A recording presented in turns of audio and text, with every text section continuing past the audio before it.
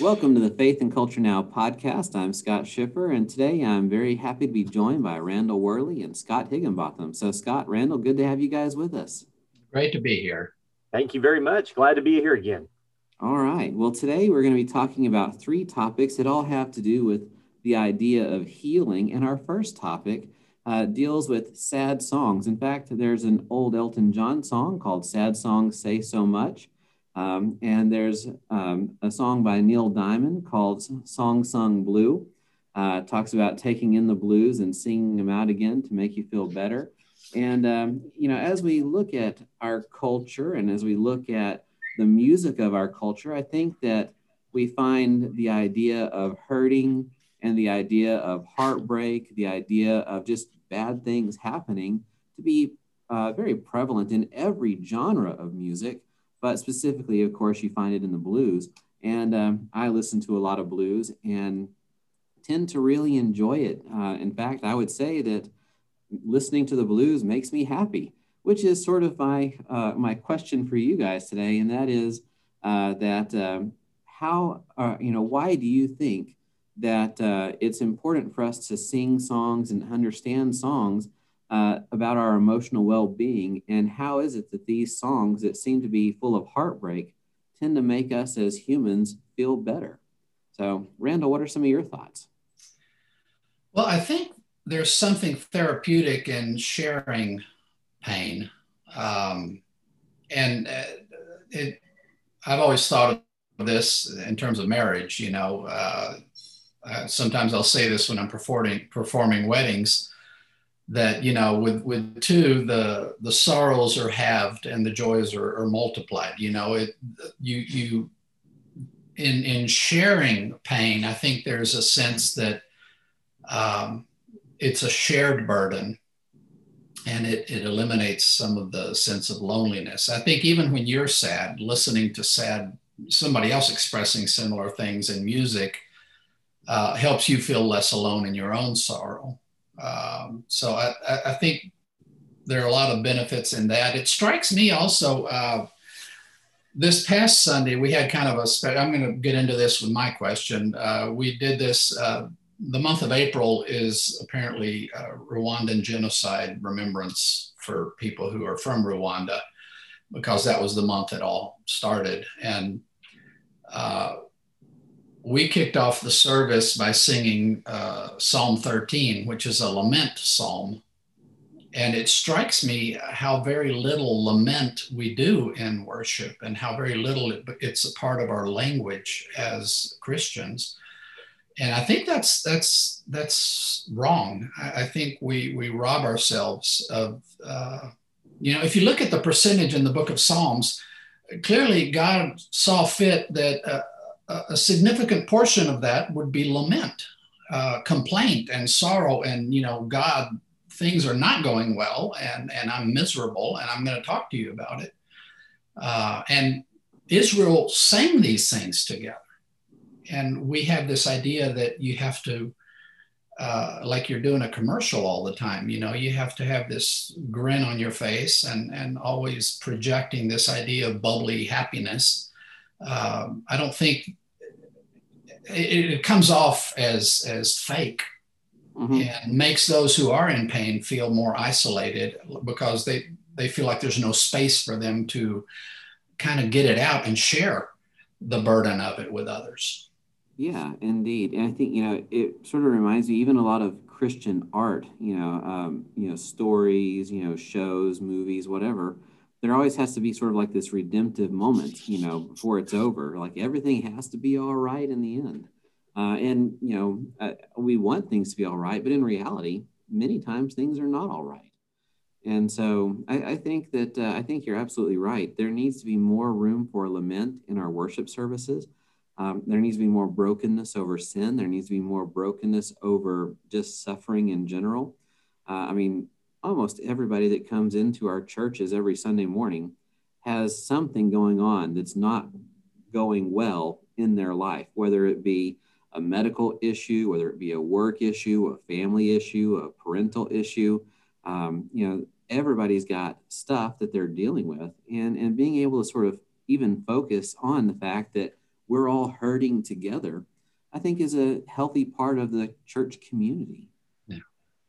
I definitely think that there's something to the communal sharing of grief, and I think that that's helpful. But even on an individual level, there's something cathartic about releasing a little bit of the steam from the boiling pot every now and then, and maybe that's some of the attraction and the appeal of blues and other sad sounding, almost grieving kinds of songs. It may not be, I may not be at a place in my life where I'm about to explode or where the teapot is about to bubble over, but there can be something that modulates my emotions by every now and then letting me connect with that part of me that is sad, that part of me that grieves. And even if I don't directly address my own grief, my own sadness, maybe that helps deal with it. It might even help prepare my heart for dealing with it at some point in the future. And I don't know if it's necessarily a conscious decision that we make in every instance, but there might even be some subconscious kind of things that we draw on later on, when we do need that kind of catharsis. Mm-hmm. So if that makes sense. Yeah. I mean, how often does something happen and it makes you think of a story or a song or a lyric that's sort of already right there in your mind when the event transpires? I think that for me, it's important to process our feelings. And a lot of people don't sit and take time to just process what they're going through. And so for me, and I think for a lot of others, listening to music is a way to help you process things and help you sort of go through things that you might sort of ignore outside of that. And it's important to process because processing is what sort of leads to reconciliation, leads to healing, leads to being able to move forward and being able to pick up and move on and so on. So there's something, I think, innately healing about dealing with your emotions, even sad emotions. And I think there's something important to that for the human life, for the Christian life. And something else that deals with the idea of healing, of course, is how we as Christians need to think about our relationship with the earth. So, Scott, what are your main questions and thoughts on the idea of the human relationship with the earth? Well, April is the month for Earth Day. I think there's, culturally been a lot of awareness this month on, going green and, talking about, how carbon footprint and, increasing globalization, how are we affecting the environment that we live in? And, there's all kinds of permutations that you can go down. There's rabbit holes there. And obviously it can even be a very divisive kinds of thing, when it gets out on the fringes. But it kind of raises the question, particularly as Earth Day came around, where I thought, well, how is it that Christians are to view our relationship to the earth itself? Obviously, Genesis tells us that God made the earth and he made it good. I mean, that's the descriptor that we get. The New Testament and the Old Testament put out an image that in the end, humans and the earth will be reunited. The rest of creation will be reunited in the way that God intends. Jesus came back in a resurrected body. It was resurrected from the dead. He wasn't an apparition. It wasn't just he wasn't a totally different guy. I mean, it was same body. That's important. And so I think it really raises the question for how is it as Christians, do we need to think about the created order? How do we think about our relationship to it? And then sometimes I think as evangelicals, or at least in the evangelical circles that I grew up in, it almost seemed like the earth was a dismissive category. The idea of the resurrection to come almost felt like a step backward from heaven. So that's a big ask. It's a big thing, but I've been kind of wrestling through what's that relationship look like, and I'd sure love to hear your input and thoughts on it. Yeah, well, I think the first thing that I think about is in the creation story, God creates humanity to be his representatives on the earth. And as his representatives, it is their job to care for, as stewards, care for the animal life and the plant life in God's world.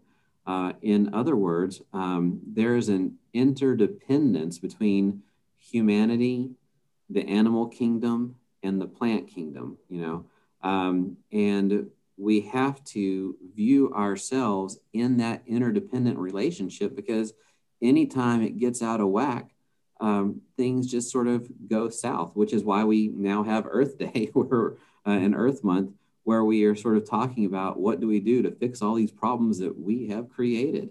I think the second thing that this really makes me think through is something that is very common in the ancient world in Gnosticism.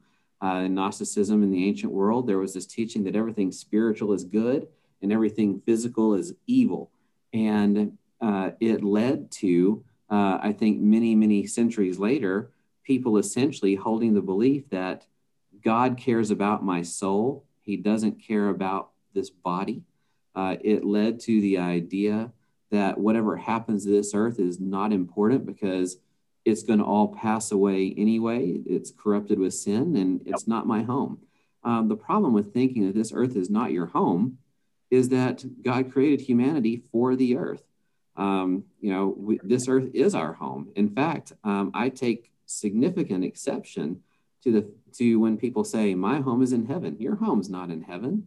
God didn't create you for heaven. He created you for the earth. In fact, if you look at what Scripture teaches about the return of Christ, he's going to refashion the new heaven and the new earth, and we are going to be in his presence on the new earth, not heaven.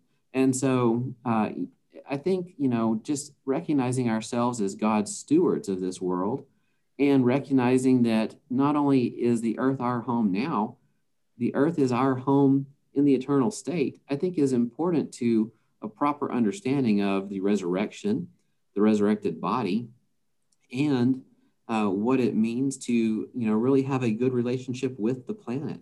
While we can't redeem the world on our own, we have a responsibility to share God's kingdom with the world. And part of that sharing of God's kingdom is representing him well in how we care for all the other life on this planet, including other human life, but also including plant life and animal life, including how we use our resources and what we waste and what we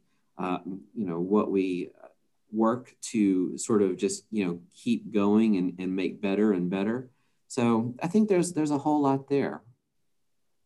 Yeah, and I would say too that in recent, probably the last couple of years, I've been really shaped by reading some reflections on creation, John Walton kind of stuff, his work in Genesis. And while I'm not 100%, I don't think I'm 100% in agreement with everything that he says. I think it's really significant to reframe some of our thinking in terms of this creation being the handmade temple of God that God has made for him to dwell in, and for us to dwell in as a part of his good work. And that's not a bad thing. That's not an unchristian thing. And so much of my upbringing was shaped by thinking about heaven as Charmin clouds and harps and that kind of thing. And it ultimately wasn't a satisfying image of what life was going to look like. And so I've really enjoyed having a much broader kind of thought there. Randall, I'm sorry, I think I spoke. You were going to say no, that's perfectly fine. I think I agree with both of you have been saying. I think the big picture is the way to approach this. Clearly, if you just take bits and pieces of the gospel information, you could build an argument for having no concern for the earth. I mean, you know, in First Peter, it talks about the elements themselves on that day will burn, and then we will have new heavens and new earth. So if God's going to kind of just remake the whole thing, and if I understand Paul's description of our own individual resurrection in 1 Corinthians 15, it's going to be kind of the same thing with us. Mm-hmm. You know, any who are still alive at the end will not just continue the way they were. They're going to be remade in an instant, but you know, you're going to be changed into something fit for eternity. And you know, Paul in Romans 8 talks about how creation groans awaiting its release because it's bound to us. God tied it all together. Until we are released, creation isn't released from sin and its effects. But so you could say, well, you know, God's going to fix it all anyway, so who cares what we do right now? I would maybe come at it from a different perspective. You know, in Romans 1, opening verses, I want to say it's maybe verse 5 or 6, Paul talks about how God has given us, and I think he's speaking generally of Christians, the apostleship into the obedience of faith among all the nations. I think apostleship, the idea of being a representative sent out in representation of someone else, an envoy, so to speak. If we think of the Christian faith as that kind of responsibility, that we are to represent God accurately to the world around us, then callous and abusive treatment of creation is a misrepresentation of the God that we claim to represent. I think it is built from the very beginning. It's very clear that God had Adam and Eve set up as stewards, as administrators of creation. And I think in the New Testament, we were given the same idea very clearly, that we will be placed in the consummation of our salvation. We will be placed back into that position where all things are under our administrative purview. Even angels, Paul says. Yeah. So if eternity, the eternity we are claiming we are moving towards is this eternity of oversight of all creation under the benevolent guiding hand of God the Father and, you know, Christ our Lord and all that, then surely the way we conduct ourselves this side of that should reflect that is where we're headed. And we can't be abusive and dismissive and cruel to creation, and at the same time claim that we're expecting an eternity of benevolent oversight of creation. You know, we should be doing that now, and I think it kind of undermines the sincerity of our claims as Christians when we demonstrate a contradictory attitude towards creation this side of heaven. Agreed. Or this side of glory. I would go even so far as to say, you know, in the garden, Adam was to work the land and care for the land. And in the book of Revelation, when it talks about the new heaven and earth, the imagery used is a return to the garden.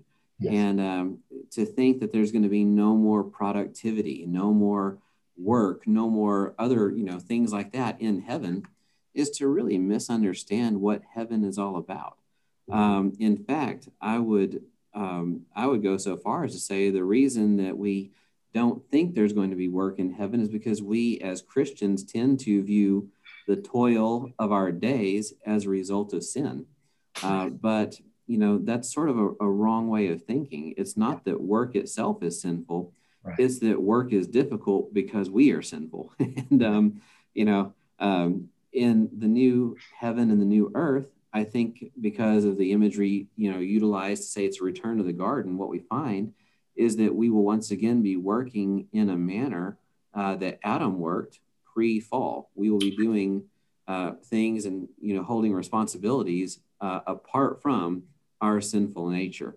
The other thing I want to just sort of mention here is that in Scripture, there's an analogy that we as Christians are in the world, not of the world. Mhm. And I think sometimes people have a tendency to think we're not of the world, so who cares about the world? Right. And in reality, the Scripture says that analogy to say this: live in the world, but don't be characterized by the sinful practices of the culture around you. Right. And we sometimes misunderstand it. It's just the sinful aspects of culture we're not to be characterized by, not that we should just dismiss ourselves from everything happening in the world around us. So we still have to be a part of our communities, our local communities. We still need to be a part of, just all kinds of things in our societies, and do what we can to show care and good stewardship and proper stewardship where we can. But we don't want to embrace sinful practices in the way that we interact with the world around us. Right. I will say there is one thread in this that's dangerous. And the way many people come at earth care is kind of a revived paganism. Yeah. Where it's worship of creation, where creation itself is God. And clearly, we can't buy into that. We should never speak of Mother Earth and that kind of thing. And, again, in Romans, Paul talks about how when we turn our eyes away from the Creator to the creation, that's when we get into huge trouble with God. Right. So you don't worship Lilith. Right. but those aren't the only two options. And sometimes in the Christian community, you're presented as though those are the only options. You either absolutely treat creation with disdain, or you're a tree-hugging Gaia worshiper. There are certainly much more nuanced ways to approach this that I think better reflect what we have in the gospel. And isn't it sad that we, sad, or maybe it's a reflection of our own fallen state, that we become reductionists to the point that there are only two options. And I think one of the things about the gospel is that the gospel helps us to realize that there are nuances and things. Not everything has to be reduced down to a purely binary, light switch on or off. You're either on board and you really want to care for, quote, like you said, Mother Earth, or you want to see it burn. And the gospel helps us to see that middle ground of, wait a minute, this is not only part of our redemption, but we can also act redemptively. And I think that's a thing that a lot of people miss and just don't catch up with in terms of Christian thinking. Yeah. I think that God's love should be foundational to all we do as Christians. We love one another because God loved us. We love God because God loved us. And I don't think it's a stretch to say we should love God's world because God loves us. And the way that we care for this world should be a reflection of our love for God. And, so as Randall was saying, it doesn't have to be this either or. You don't have to embrace everything that is antithetical to Christianity if you want to take care of the planet. Yeah. But what you do have to look at it and go, and say, is, look, they're doing this well. This is being done well. We should get on board and promote this way of caring for the earth. This other thing over here doesn't line up with our faith. We can't accept that teaching. We might be able to accept what they're doing, but not what they're teaching. And we have to be able to make a distinction between belief and practice. And as Christians, our belief is foundationally in God and God's love for us. And in practice, our actions should reflect God's love to us and our love for God, and how we care for one another, how we care for the world around us, and so on. And when it comes to understanding God's love, a huge, significant issue now in our culture is with all of the, racial tensions that are taking place in the church, outside the church, in our communities, and so on. So, Randall, what are some of your major points of concern or question regarding racial tensions right now, especially in light of this being the month of April with Rwanda. Yeah, this has been something I've been chewing on for a while now, and it's difficult, both as a Christian and as a pastor. As a Christian myself, I'm really concerned that I'm getting this right. But when you're in the pastorate, people are looking to you for answers, and I certainly don't want to lead people in the wrong direction. And this whole matter of racial tension has kind of always been bubbling, but it seems to have really come to a head over the past few years. And, with confrontations, Black Lives Matter, police overstepping just ridiculously in some cases, their authority, and people losing their lives in the process, and other people rightly being very outraged. And then the way it's just become this huge political thing where one party has one answer, one party has another answer, and you throw into this sociology and the dominant theories in sociology today. And first of all, I'm not sure, I'm not a sociologist. I don't consider myself an expert in these matters. So I may not understand all that's being bandied about. But it just my initial impression of all of this is that the way things are being handled right now is not conducive to unity. And it's not conducive to healing.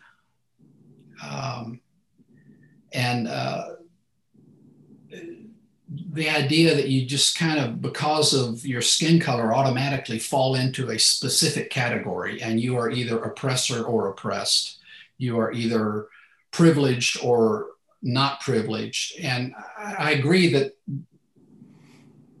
in general terms, there are those factors, but the minute you start dealing with the whole society that way, then it really doesn't matter what you're doing as an individual if you're already going to be classed as problem or solution, or so much anger seems to be flying back and forth, from all sides. There are people put up something about this happened, it shouldn't have happened, it's an absolute abuse of authority. And then somebody else immediately responds with something about how people don't appreciate police and all that they do for society. And the battle lines are drawn, and I don't see unity happening. And I really, this kind of hit home. We have an African community. Most of them are from Rwanda that is part of our congregation. They have a service that they do in Kinyarwanda. They asked if they could share in our normal morning worship about all of this. So they sang a couple of songs for us. And we had somebody who was a genocide survivor share his testimony. And then our pastor of the Rwandan or the African congregation preached. What was really interesting to me was the way they talked about this.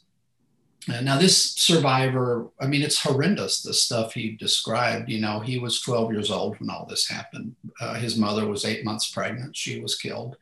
His father was killed. He was the oldest of the siblings that survived, and was just running for his life for several months, drinking water from rivers where corpses were being dumped, and just horrendous stuff. And they were talking about all of this and how Rwanda has tried to deal with all of this. And it struck me as few things that they did. They've asked those who perpetrated crimes to confess and seek forgiveness rather than just kind of ignoring it. They had to confess to their communities what they had done. There's also a strong call on the victims to be willing to extend forgiveness so that healing can actually happen. And what really struck me was the idea that they said from this point on, we don't think of ourselves, we're not going to think of ourselves as Hutu and Tutsi. We're not going to retain these tribal identifiers. And they also talked about the fact that there are physical differentiators. You know, the Tutsi have a certain facial structure that's somewhat different from the Hutu.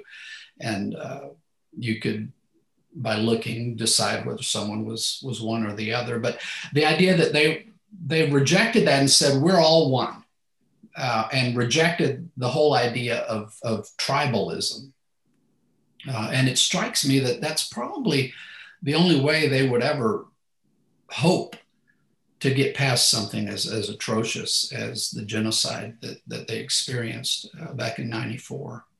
So my question is, that's a whole lot of preamble, I'm sorry, but how do we provide a gospel answer to the concerns of racial tensions that results in humility, healing, and unity rather than pride, aggression, and fragmentation? So I'd be very curious to hear your thoughts. I think so much of the gospel boils down to individual awareness. I mean, obviously in the gospel, there has to be my awareness of my own sinfulness, my awareness of God's holiness, my awareness of Christ's sacrifice for me. And the gospel does not do well, although, I mean, there's a proclamation aspect to the gospel. I mean, obviously, but the gospel doesn't do well with a pointed finger, merely instructional to someone else. You know, I have to appropriate it for myself. And so I think in terms of so much of this racial reconciliation, I mean, I think it's the same way, that there's going to have to be less finger pointing. You're wrong, you're wrong, you're wrong, and more individual appropriation and awareness of responsibility or culpability or hurt, and be able to step back and say, I'm wrong. Or, you know, and by the way, I think that's on both sides of the equation. You know, anytime that there's any kind of racial inequality or there's racial divisiveness or racial hurt, you know, there has to be a place where a person steps back and says, I may be culpable in this, I may be a victim of this, but please hear me out as I bear responsibility for my part. And then I think once that happens, then you can start moving forward with some, you know, with real reconciliation and real healing, if that makes sense. I would agree that taking responsibility for one's own actions is an important part of this. Mm-hmm. I also think that, you know, right now what we see is the news media break stories as fast as they can. They want to be the ones to break the story. And right. Oftentimes they do so without having the full story. In fact, I would argue that the vast majority of the time, they don't have the full story. And so then something comes out in the news and it goes to court, and then a different decision is reached in court. And then the country feels like there was no justice done because all they got to see what was happening on the news, and they missed, you know, 90% of the evidence in the case.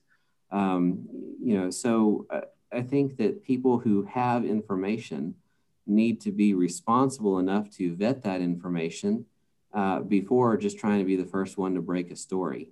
That's not to say that there's never cases of injustice being done. I mean, that definitely happens. But, you know, we want to, you know, I think if we're going to really move forward, we can't make a big deal out of everything we think will get lots of views on social media and ignore the things that we don't think will get a lot of views. And the other thing is we've got to learn to treat people like people. I heard Morgan Freeman doing an interview a while back, and someone said, well, you know, I'm a white man interviewing you, you're a black man. And he essentially said, no, no, no, I'm a man and you're a man. And we need to sort of drop these qualifiers on who we are if we're going to have meaningful conversation about this. Yeah. And so, I think that there's nothing wrong with, in some respects, having this, identity as a cultural group of people. Every different culture has their own traditions and their own, practices, things that they do. But that doesn't mean, I think what we have to be careful of is, in spite of our traditions and the things that identify us, we can't think of ourselves as superior to others because of those. I think that's where you get into real trouble. We have to recognize that different groups of people, different ethnic groups, even in America, right, do things differently, and it's not just based on skin color. I mean, if you look at a white man who grew up in Alabama, a white man who grew up in California, and a white man who grew up in New York, they're going to be wildly different in how they view just lots of different family traditions or social traditions in their respective places, geographic locations. So there's nothing wrong with embracing things that, give us identity, but we can't treat ourselves as being better than everyone else because they don't do things the way that we do. There's a really wonderful documentary that I watched a while back, and let me preface this with this documentary was done by Diva Khan, and she was a lady in England who made some comments about white supremacy in England, being a thing of the past, which is not a bad. I mean, that's not a bad thing, but there were some people in the United States who were white supremacists who apparently took issue to her saying these things. And so she decided to come over to America, and she spent about 6 months as a Muslim woman going around and interviewing and spending time with people who were part of the KKK and other stuff here in the United States. And throughout the documentary, what you see is that the people that get to know her tend to sort of move away from their racist positions. Mm-hmm. And what you also see is that the people who are extremely racist tend to categorize entire groups of people. But there's no real understanding of individual personalities in that. As you get to know people who are different than you, it becomes very difficult not to see their value and not to see them for who they really are. One of our big problems is we just don't, we as in Americans in general, seem to not make an effort to get to know people who may see things differently. And that includes not only ethnicity, but it includes religious beliefs. How many Christians have friends who are Buddhist? How many Christians have friends who are Muslims? And so it doesn't just have to do with our skin color, it has to do with our entire worldview. And the more we get to know people, the more we can begin to see them for who they are and treat them accordingly, with dignity and honor and respect, even if they don't agree with us or see eye to eye with us.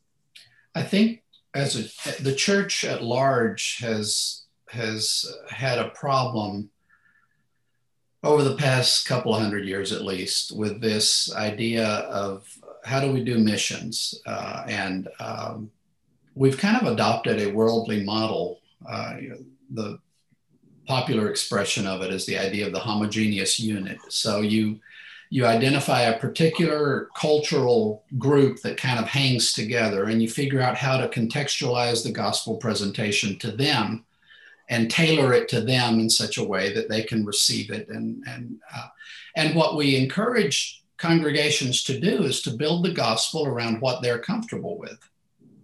So we end up with white churches, and we end up with Black churches, and we end up with Hispanic churches, and everybody has their little flavor of Christianity. And what we sacrifice when we do church that way is the gospel core reality as a message of reconciliation. Mm-hmm. And church is never meant to be easy. It's meant to be supernaturally impactful. It's meant to represent something only God could accomplish among human beings. And it's the gathering back together of the family of Adam and Eve, but without sacrificing the diversity. And that's the real trick. It's easy to achieve unity when we're all on the same page. Mm-hmm. When we're all exactly the same, we all like exactly the same things. That happens whether you want it to or not. But what I see in the New Testament is a description of tremendous diversity in unity. And it's amazing to me that Paul never even suggests as, let's figure out how best to deal with this problem of Jewish and Gentile believers. There's so much tension. Why don't the Jews just have their church on this side of town and the Gentiles have their church on this side of town? Paul never even suggests anything like that. Nope.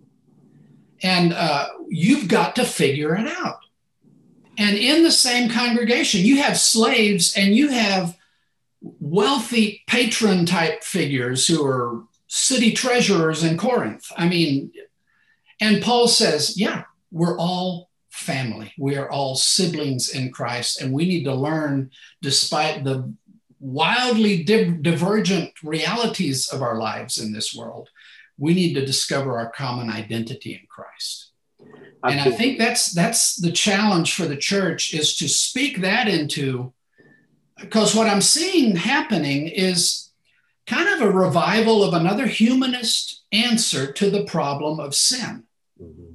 Humankind is selfish because of sin, and we mistreat one another. We leverage our power for our own benefit and abuse others.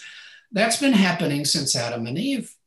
And periodically, groups of people come up and say, well, this is wrong, let's fix it. And there are always these humanist experiments that say, well, let's identify the people in power who need to be removed from power and we'll fix the problem. Well, that was communism's big promise. We'll just get rid of the bad power people and then it'll all be good. I see that happening again.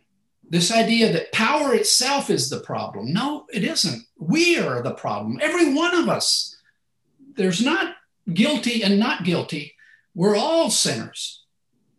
How do we get that out there, that what we all need is Christ, and the kind of transformation only he can make happen.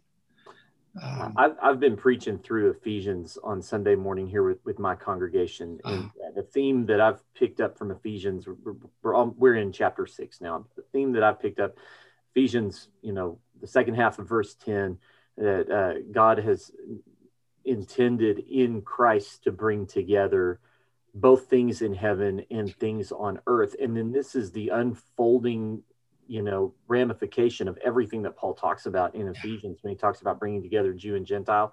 And I can't remember which commentator it was. I think it was Lynn Cohick that I was reading a couple weeks ago, real poignant statement. She said, that it was in the process of the household code, husbands and wives, children and parents, slaves and masters. And she said, and in the gospel does not eradicate difference, but it eliminates dominance. Yeah. And I thought, there it is. That's it.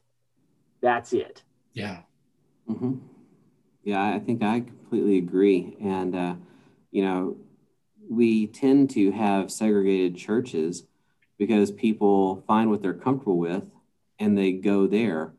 And, if all we're doing is trying to make people feel comfortable in our churches, we're probably not doing our best to really bring people together.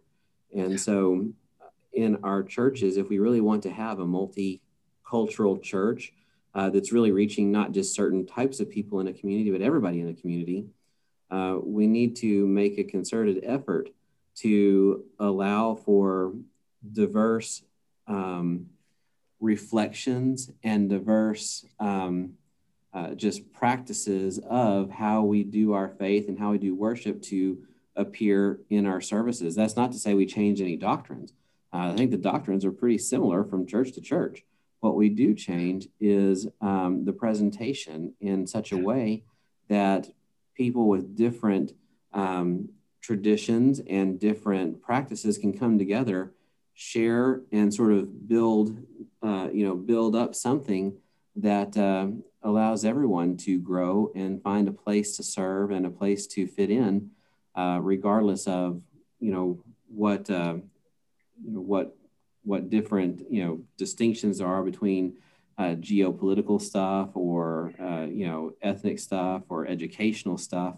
You think about our churches. You've got people making $300,000 a year and people making $20,000 a year in the congregation. Yeah. You've got people with ninth grade education and not even a diploma from high school, and then you have people with PhDs that may be in your church. You have doctors, you have lawyers, and you may have people that work for the city waste management. And they all need to be able to find a place where they can serve together and remember that Christ is our unifying factor, and that we're all equally saved by his blood, and that we are all equally his children, and we are all equally made in his image, not just those who have it this way or have more of this or not have that, or whatever else the case is.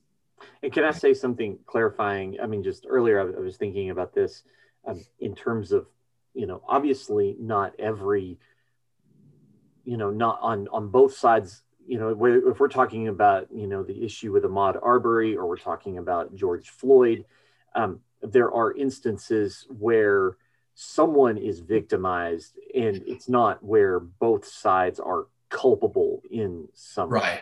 Right. There are those, but earlier what I really wanted to communicate was that across the board, I think, obviously we have a lot of very defensive white people, who are, I'm not culpable for any of this. I don't know what you're talking about. Yeah.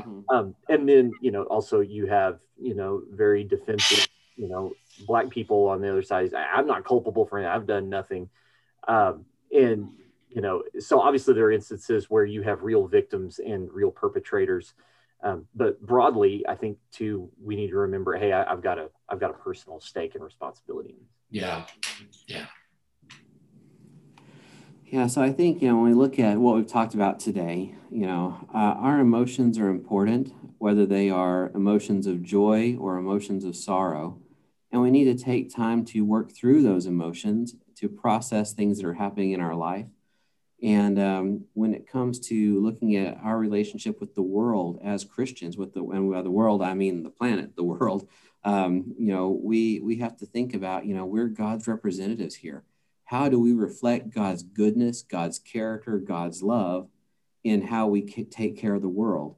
And then when it comes to people, we have to ask those exact same questions. How do we reflect God's goodness, God's character, and God's love when we work on our relationships with other people who are of different ethnicities, different skin colors, people who are of different genders, people who are of different faiths, people who are in different walks of life?